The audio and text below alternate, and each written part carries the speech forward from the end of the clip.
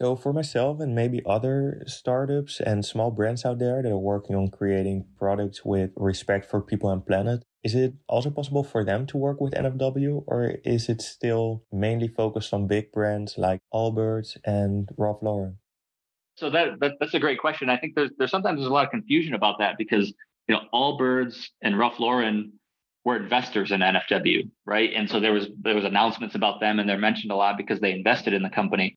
So there are still people that reach out to us and think, oh, you only work with small brands, we're really little, you probably aren't going to work with us, or oh, like, do you have to invest in NFW to work with you? And the answer to both those questions are no.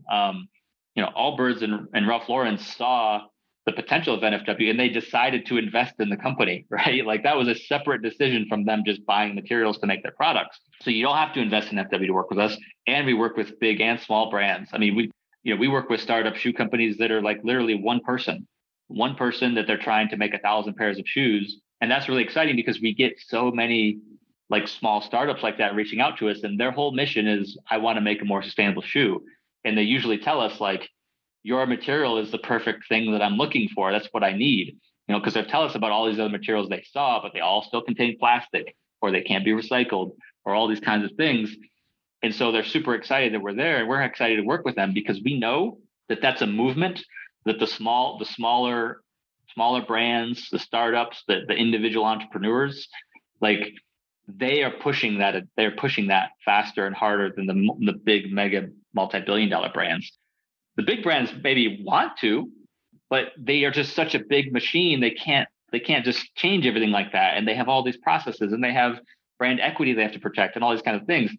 But then you have the small guys, gals, brands, whatever, that they're like, look, I have no purpose to make a shoe unless I make it to this sustainability standard. So if I don't use your material, I don't use anything. And so that's really, great to meet people like that and work with people like that are like, there's no other material I can use. This is the only material I can use based on my research and based on what I know. And so we love that. We love having that balance of like doing the research, the development, understanding, more about the size of the market and the big business opportunities with the really big brands, but also being able to move quick and agile and iterate and learn and do things really quickly with the smaller brands.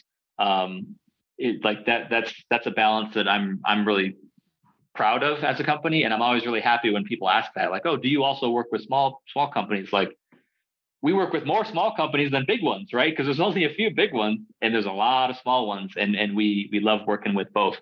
Eventually it may get to a point where, there's delays and, if some of these things really take off, we're going to have trouble. But right now, like, yeah, we still ship people 5 sheets of Mirum if that's all they want.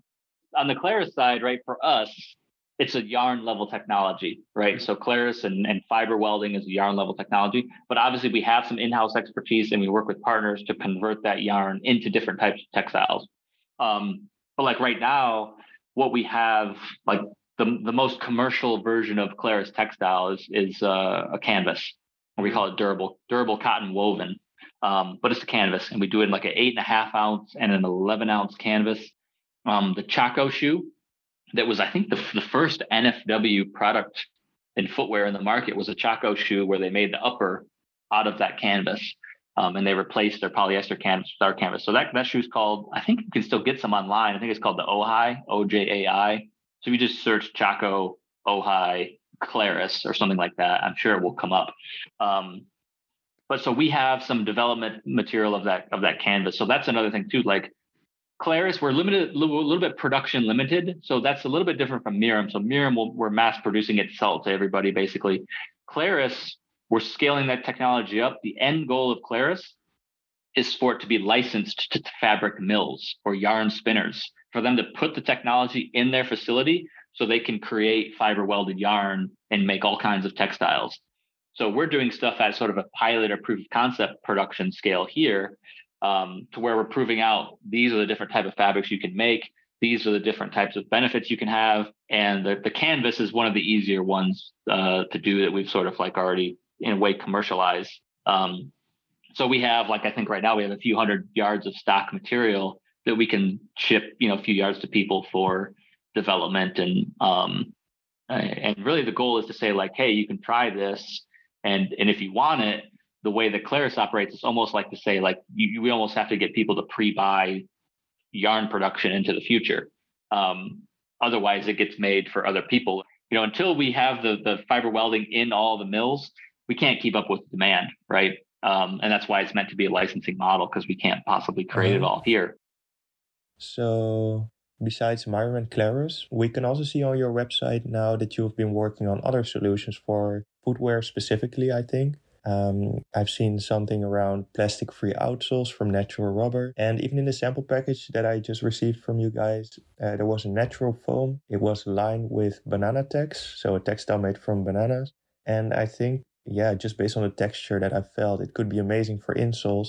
So I was wondering, do you have any other further plans to look into all of the other parts and materials that go into a sneaker? Like we have the adhesives, the sewing thread, reinforcements, right? I mean, our goal is to have shoes completely made out of our materials, 100%.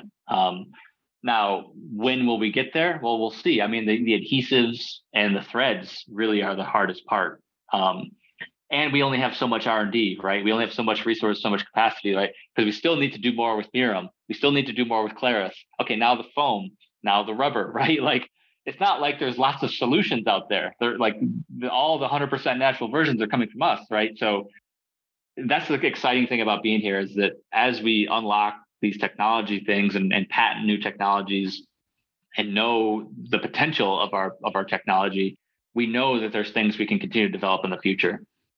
There is no reason why the Clarus technology may not be the solution for 100% natural sewing thread material. It's just that we don't have the bandwidth to address it right now.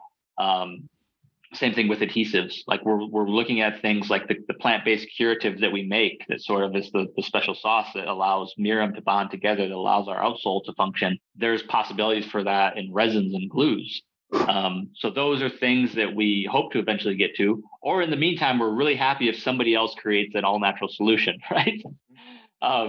But yeah, we get a lot of questions from people like, well, what about this? And what about this? And it's like, those things are on our radar, or the things that maybe are in active development.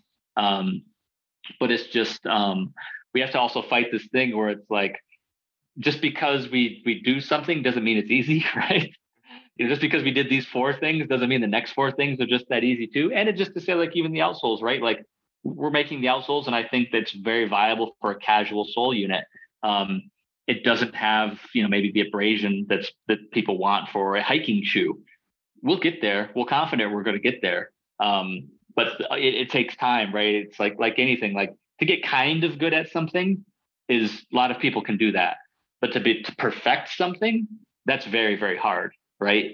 And so I think that's what we keep in mind, is like, we're at a good level with some of these things, but we want to take them all higher so they can completely replace the materials that they're competing with.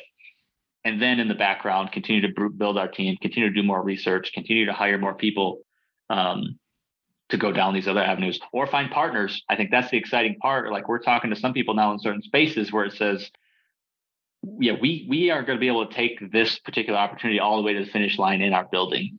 But, this other company who manufactures a certain thing, if you want to really like run with this, we can give you some information. We can create a development agreement. We can provide you with some of the tools and resources that you need, and you can try to push it farther. But there's just only so many hours in a day and so many things we can do, right? When I hired on, this was 18 months ago, I was like the 85th employee or something in the 80s. And then for a few years, the company was only like less than 20 people. But now there's just been this really big growth as we're like coming up with these solutions and getting over these challenges.